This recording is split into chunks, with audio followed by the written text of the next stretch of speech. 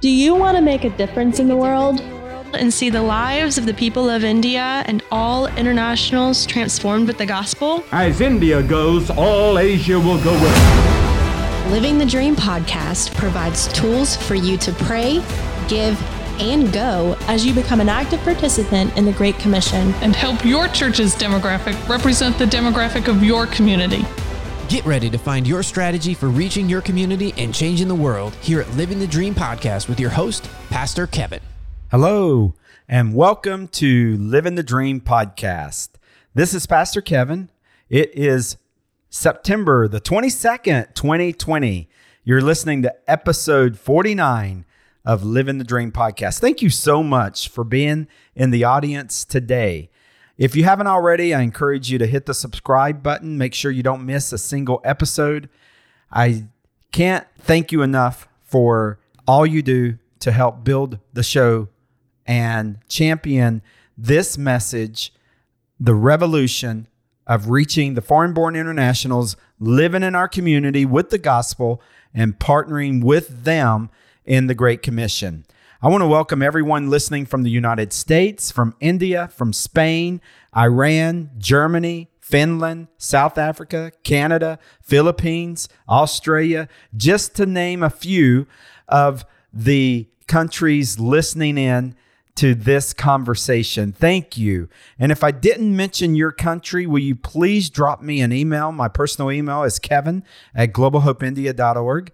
Let me know what you think about the show. Love to hear from you if you have any suggestions, but just tell me at least where you're listening from, and I would be very grateful to hear from you. If you happen to be listening on Apple Podcast, it would be a high honor if you would go over and just leave your best review possible there of the show. That would help us out a lot. So last week, we looked at how foreigners live sent. And today, we're going to take a deep dive into reaching internationals, reaching the foreigners living among us.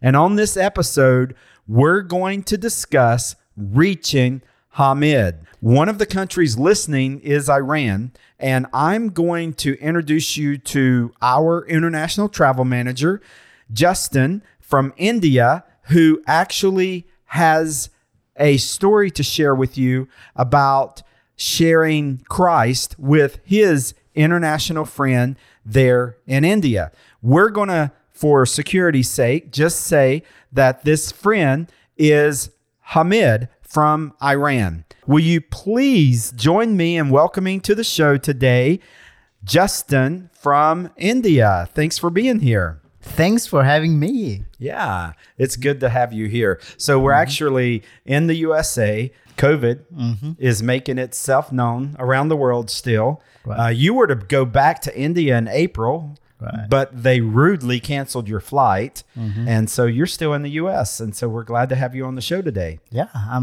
I'm just locked up here, but I'm just happy to be here instead of in India. Yeah, it has its benefits, I'm sure. And we want you to share with us today and our audience your experience of sharing Christ with Hamid from Iran.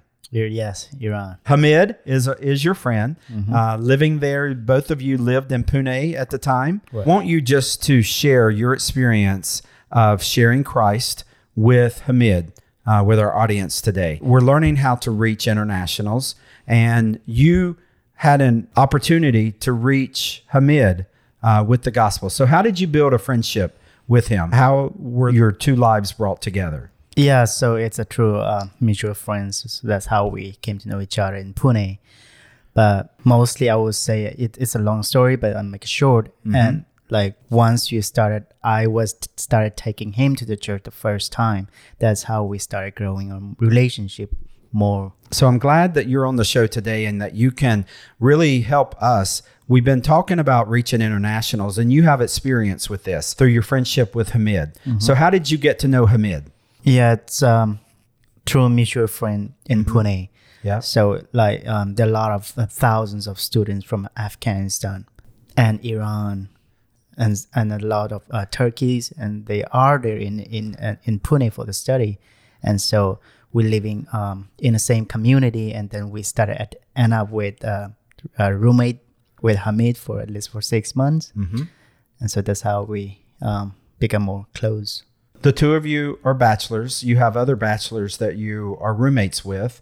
It's not very unusual for you to have an international roommate. Right. That might be somewhat unusual here in the U.S., but it wasn't necessarily for you. This wasn't a new experience or something awkward culturally in the community. But you and Hamid ended up having friendship. You're a Christian. And he was not exposed to the gospel growing up. How did you begin to just invite him to go to church? Yeah, one day I decided, I should take him to the church. And so one day I asked him if he wanted to come to church with me.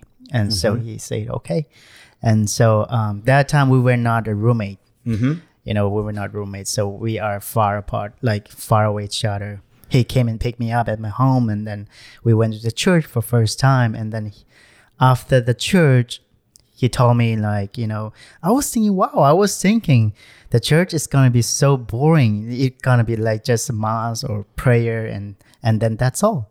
But this is so exciting. It's so I'm loving it. That the worship, the way the worship and even the preach and lecture and everything was just amazing. So he said it just take me back again. He was not the only international that went to church with you, right? No. One of the points I want to make on the show today is that this is not a hostile environment. So often we get intimidated when we think of foreigners living among us and, they have been exposed to other religions and we're Christian and they're going to get angry if we invite them to go to church. Have you had people spit in your face because you invited them to church? Oh, never. I would say that, it all like whatever I take a step, God was all the time with me. Whoever I take him, I take them to the church, they always ready and excited to go to the church. And most of my friends are like Muslim and from the other country. And so it just sometimes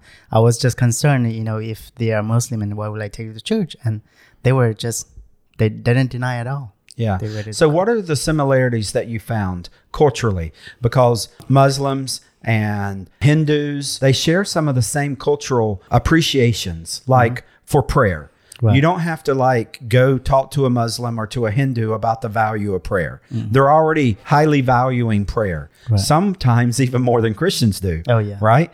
And they also have their religious writings, the Quran, and we have the Bible. And so they have literature that they hold in high regard. So you holding your Bible in high regard is not offensive to them. Oh, no. And they also go to temple. Hindus go to temple very often, and Muslims do as well. And so going to temple or going to church is not unusual. And being asked to go with them, with you, is not offensive. Obviously, it could happen. But did you ever have anyone communicate back, that really offends me that you want me to go to your church? Not that I remember of. Not everybody went. But a lot of your foreign-born international friends went with you. Right. Hamid went. And let's just talk about some of the things that are foreign to foreigners. Right. Okay. When they walk into a Christian church, worship can be foreign to them because when they go to temple, they're not necessarily going to see praise and worship songs or hymns. Like you're going to have singing, religious music being played in a mosque and Hindu temples, but it's not congregational singing. Right. Necessarily. You can hear some chanting and things like that, but very enthusiastic, passionate worship is going to be foreign to them. Could be. What about sermons? What did Hamid share with you that he would normally do at temple? Would he have a 30-minute sermon? I don't think so. So yeah, sometimes he goes to a mosque, but before he moved to Pune, he used to go to mosque every single day, like 3 times or 4 times in a day with the family. But after he came to Pune in India, hardly he goes because most of the they're living with the friends and without the family, and so all of them are it's kind of it's. I'm not saying that they don't pray, but they do pray, but they don't want to go to the mosque, most of them. Yeah. So this is an opportunity for the believers of Christ, and what you're saying and what I've experienced as well. When they're in their homeland, they are under a disciplinary schedule that they've been brought up in. And out of respect, they adhere to that schedule. But then when they go over to a foreign land, they can drop some of that discipline and they can become open to like the gospel and a Christian church, and exposed to the gospel and the Bible and Jesus and the Christian church on a level that they would have never had opportunity had they not left their homeland and came over to another country. So he left Iran and came to India. And when he did, he dropped some of his disciplines that he had been brought up in and was just open-minded about the Christian faith. Do you feel like you really had to argue with him at any time to really convince him that he would be going to hell if he did not take Jesus only for salvation? Did you have any major fights about trying to convince him to become a Christian or anything like that? No, I never, I don't remember anything about it, but I think that's what a lot of Christians envision, that if they really start caring for the foreigners, they're going to end up having to really wrestle that person to becoming a Christian, and nothing could be further from the truth. Either God is at work in that person's heart or he's not. And if he's not, we could lecture them to they're blue in the face, we're blue in the face, and make no progress for eternity. But in a moment, God can turn their heart toward him and their lives open up to the gospel. Yeah, exactly. This is totally opposite, right? You know, so he's the one that he started pursuing Christian. He's the one that who started asking, hey, what was the music? What was the song that we that last Sunday? You know, that's the praise and worship they sing. They sang. So can you send me those the title of the music and the songs and we started sometimes talking about the preaching. What was the topic and what Bible the pastor was preaching about. And so he started asking me the questions. I never pursuing him, but you know, I don't even force him, but I try my best to explain. And so we started listening. He said he wanted to download the Christian music in the beginning. So he started downloading the music, and that's how he started investigating, and he started asking me, hey, can you teach me how to read the Bible? You know, what is the chapter and the verses, and you know, what is the Old Testament and New Testament? And he started investigating, asking me. So it was so exciting. Yeah. So I really want to break this down because we can overcomplicate it as Americans, but you simply invited him. Right. You did your worship and you just invited him to go with you. And then what you're saying now is that in follow-up, you were just available. Right. It wasn't like you had this book that you had to follow the schedule of how to witness to him, and you were walking through chapter 1, chapter 2, chapter 3, and I've got to go ask him this question, and I need to send him this, and I've got to do that. And it was something that really made your life busy, and you were worried and stressed, and are you going to say the right thing? Are you going to do the right thing? But you were just available. Right. And God showed you the opportunities to walk with him through his journey of building Hamid's faith in the Lord Jesus. Did you ever have an international go to church with you and then say, Justin, I care about you as a friend, but don't ever ask me to go to church ever again? No, I never have a friend like that. Because I think sometimes the enemy is crafty and just making us fear that kind of rejection, That's true. that kind of conflict. We don't want to create conflict in people's lives. So it's like, well, let's just let them, if they want to go to church, let them read it on Google, let them figure it out on their own. And if they show up, I'm going to be friendly to them. I'm going to care about them once they walk into the church. But we're so afraid that if we invite them, then now we've got this conflict or something. That's right. But it really builds respect. Did you find that? Yeah, I found that, like, you know, some of my friends I invited, but some of them, they don't want to go to church. They didn't tell me that they don't want to go to church. They say, okay, I will try. But who do they call when there's a crisis in their life? Who do they call when there's an exam that they know is going to kick their butt and they're afraid they're going to fail and it's going to disgrace their family and they need prayer? Right. They're going to call you. Yep. The message. Because they know that you're a person of faith now. You're a person of prayer. You're a person of character. And do you feel like you faced any pressure to get them saved, to get them to pray the sinner's prayer, to get them to go to heaven with you? Yeah. What drove your relationship with them? There was zero pressure. There was zero pressure. None of them will ask me, hey, don't ever mention about the Christian. Don't ever mention about the gospel music, whatever. Never, ever. Most of my friends, those who don't like to go to church, they say that, okay, I'll think about it. And that's all. And so I try my best. I try my best to all of my international friends, even in India, maybe whether they are Christians or even non-Christians, doesn't matter. I try to invite them to come to church with me. And some of them would turn up, they go to church and they wanted to celebrate the Christmas, how the Christmas looked like. And then that's how I started taking them. And then some of them very excited to go to church and with me. And that's another opportunity because they're not exposed to the Christian holidays in their homeland as they are in other places. I hope our audience can appreciate this is happening in India where the majority are Hindu and you can really totally go through the Christians' holiday of Christmas and not even know that it was Christmas in India. And until recently, now you can go into the shopping malls and hear "Oh Come All Ye Faithful" being played and see Christmas trees and the secular things and sometimes even a manger and things like that. And so holidays are a great opportunity to have a witness for Christ. That's right. Yeah. But what you're describing is just an authentic faith in front of your friends.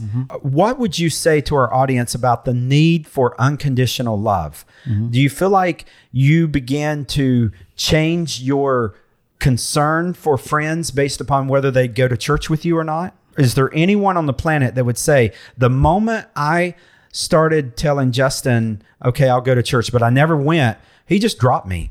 He didn't want to have anything to do with me ever again. You feel like Hamid would have said, I was afraid that if I didn't go to church with Justin, we wouldn't be friends anymore. I mean, is there any chance of that happening? No, not at all. It's whether they come to church with me or no, it doesn't matter. The friends is always important in our life. So I just always try to care of my friends and love on them. And whether Christians or Hindu or Muslim, doesn't matter. All the friends are the same. Yeah. And so the most of the time I would just try to help them whenever, because they came to India for the study, and most of them are bachelor, and then they're now living with the family. And if sometimes the financial issues, sometimes the exam problem, and they need prayer, sometimes they need financial help, I try my best to help them. That's what the friends for. I want our audience to just hear that. But before we started talking about you inviting them to church, you built a foundation of friendship with them. And they really knew that you cared long before you invited them to go to church. And so often our impression of witnessing is to go into like a gas station and immediately say, hey, will you go to church with me this Sunday? And you don't even know that person's name. Right. You don't even know anything about their life. And all of a sudden the first thing out of your mouth is, will you go to church with? And they may say, well, I'm working this Sunday. Just because you're a stranger, they don't even know that you care about them. Right. And there's nothing wrong with inviting them to go to church, but it's so much more effective whenever it's done in friendship, as opposed to being strangers. You might start off as strangers, but you don't have to continue to be strangers. Things that are foreign to foreigners. Worship is foreign. Sermons are foreign. Scriptures, reading scripture can be foreign. Prayers, public prayers, praying out loud, leading each other in prayer, praying over each other, laying hands on someone's shoulder and praying for them is not something that they're used to seeing in a mosque or in a Hindu temple. And so that community, that bond of love between Christ followers. Communion. Describe Hamid's impression of communion and what happened whenever the first time, because the church that you were in fellowship with, they had communion once a month. Once a month, right? Yeah. And so one time he's there. Yeah. What happened on that communion Sunday? So it was his first time, and then I remember he knows about communion a little bit, but he never asked me about it, and even I didn't explain because I never think about it.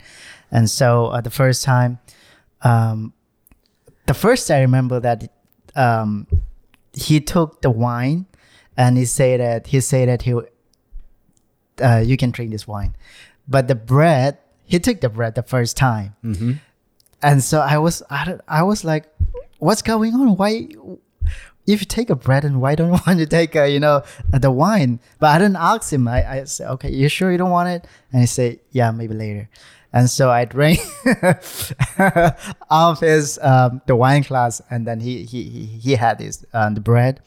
And so it was kind of funny that the persons that who never been to the church and then exposed with those communion. Mm-hmm. It was so exciting to watch, and I just quiet prayer over him, like God just show him the way. So I've been blessed to be in that church multiple times when they've had communion, and they're very careful to make sure that believers are instructed and non-believers are instructed to where it's not awkward to anyone, and no one feels pressured to do it in order to maintain a good face in public or anything. Just let the elements pass. If you're not ready, and many do, but he didn't. and the point of just sharing that story, the reason I wanted you to share it is that it is okay to laugh with your friend about some of the awkward points. You would surely face awkwardness if you went to temple with them. And you might walk right in and not even take your shoes off, and they may laugh and just say, hey, whoa, wait a minute, go back out and take your shoes off. You're supposed to take your shoes off before you enter a mosque or a Hindu temple. And yet Christians most of the time walk right through the doors of the church wearing their shoes, don't even think anything about it. That doesn't have to become a scolding. It can be something funny. When it comes to the Lord's Supper, that's very important. It's not that we make fun of that. We can just let the person, he's an adult, let him respond however he chooses to do that. We're not called to be the police. We're called to be followers of Christ. He took his cup and handed it to you, and then he ate the bread. And I remember you telling me that on the way home, he said, I guess I'm what, you remember what percentage Christian? He said, I guess I'm like 50%. 50% Christian now, and 50% Muslim, 50% Christian. Right, because the pastor clearly says that those who are not ready, those who haven't baptized, don't take it. He did listen. But and I was blessed to get to know him myself. And I remember for the longest time, he would take some of the elements of communion, and each time his percentage would go up. And it would just be something funny that we would just talk about. We knew that he wasn't doing it as a blasphemous way to Almighty God. His heart was pure. He was just seeking, at what point did he come to faith in Christ? I want the audience to hear, because he did go to a youth camp with college students. And he made his profession of faith there. So share that story with us. So before the youth camp, when he started pursuing the Christ, like pursuing the Christian, go to the church and start listening to music and the gospel music. And during that time, we were not roommates. He had a roommate, one Indian roommate. So they were being together. They were being like roommates for a couple months. And then one day, my friend went to the college, and after he came back to college, his belonging, everything, the clothes and the laptop and everything, his roommate took everything and he ran away. It was totally empty. Only the utensils, the household, those stuff that is remaining. But he don't have any extra clothes and no laptop and no luggage, or everything was gone. And it was like, he called me that day, Justin, what should I do? My roommates took away everything, and I don't want to complain to the police. It's a lot of stuff, but my families are not here, And then I don't know where to go, and I don't know how to manage all this, and I have to pay the rent, and my roommates that he didn't even pay the rent, and he walked away. And so it was very difficult and for him during that time. And then he trying to reach to the family, and the next day, not the same day, but the next day, he got a phone call from the family from Iran. His uncle, one of his uncle, was kidnapped in Iran. They kidnapped him, and now they ask the family that you have to bring, it's a lot of money, they have to come and rescue him.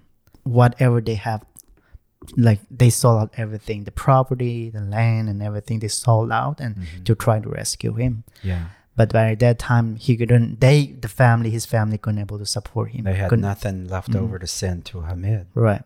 Yeah, it was very emotional moment during that time, and then I, as a Christian, I know that when you started posting, when you started following the God's step, there will be a lot of temptations, there will be a lot of difficulties you face in your life. But I know that as a Christian, I know that that's the moment that he was started following God. That time I try my best to help him, and then he reached out to a lot of his friends, but none of his friends could able to help him. And so I was the only one person who could able to help him. And so whatever I have, I gave it everything that I can able to help. And so that was the story that I want to share. I love that, because what you did was you demonstrated what you had been sharing with him. And what you demonstrated is generosity. And we've seen the power of generosity. But it's not that you were wealthy and no one else was wealthy. Right. It's just that you are following a Lord Jesus who gave his everything and calls us to lay down our lives for our friends. And you emptied your bank account for Hamid during that time. And he never forgot that. And even to this day, he will still remind you of that moment that you changed his life, because it's one thing to invite someone to go to church. It's another thing to open up your wallet to them. Right. And in their time of need.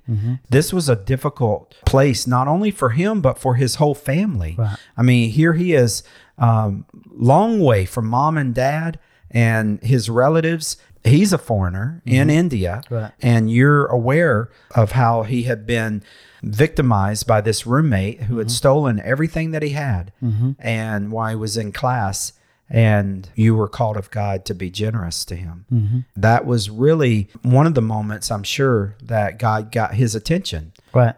Just like God uses John 3:16 to get our attention, he uses you and I, who have been impacted by John 3:16, to get the attention of others as we model John 3:16 to them in some practical way. Right. And you did that for Hamid. After that, he ends up going to a youth camp with the church. So I took him to the youth camp. The youth camp was like a 4 or 5 days. So we were there, and so he used to smoke. And so in the youth camp, he can't smoke.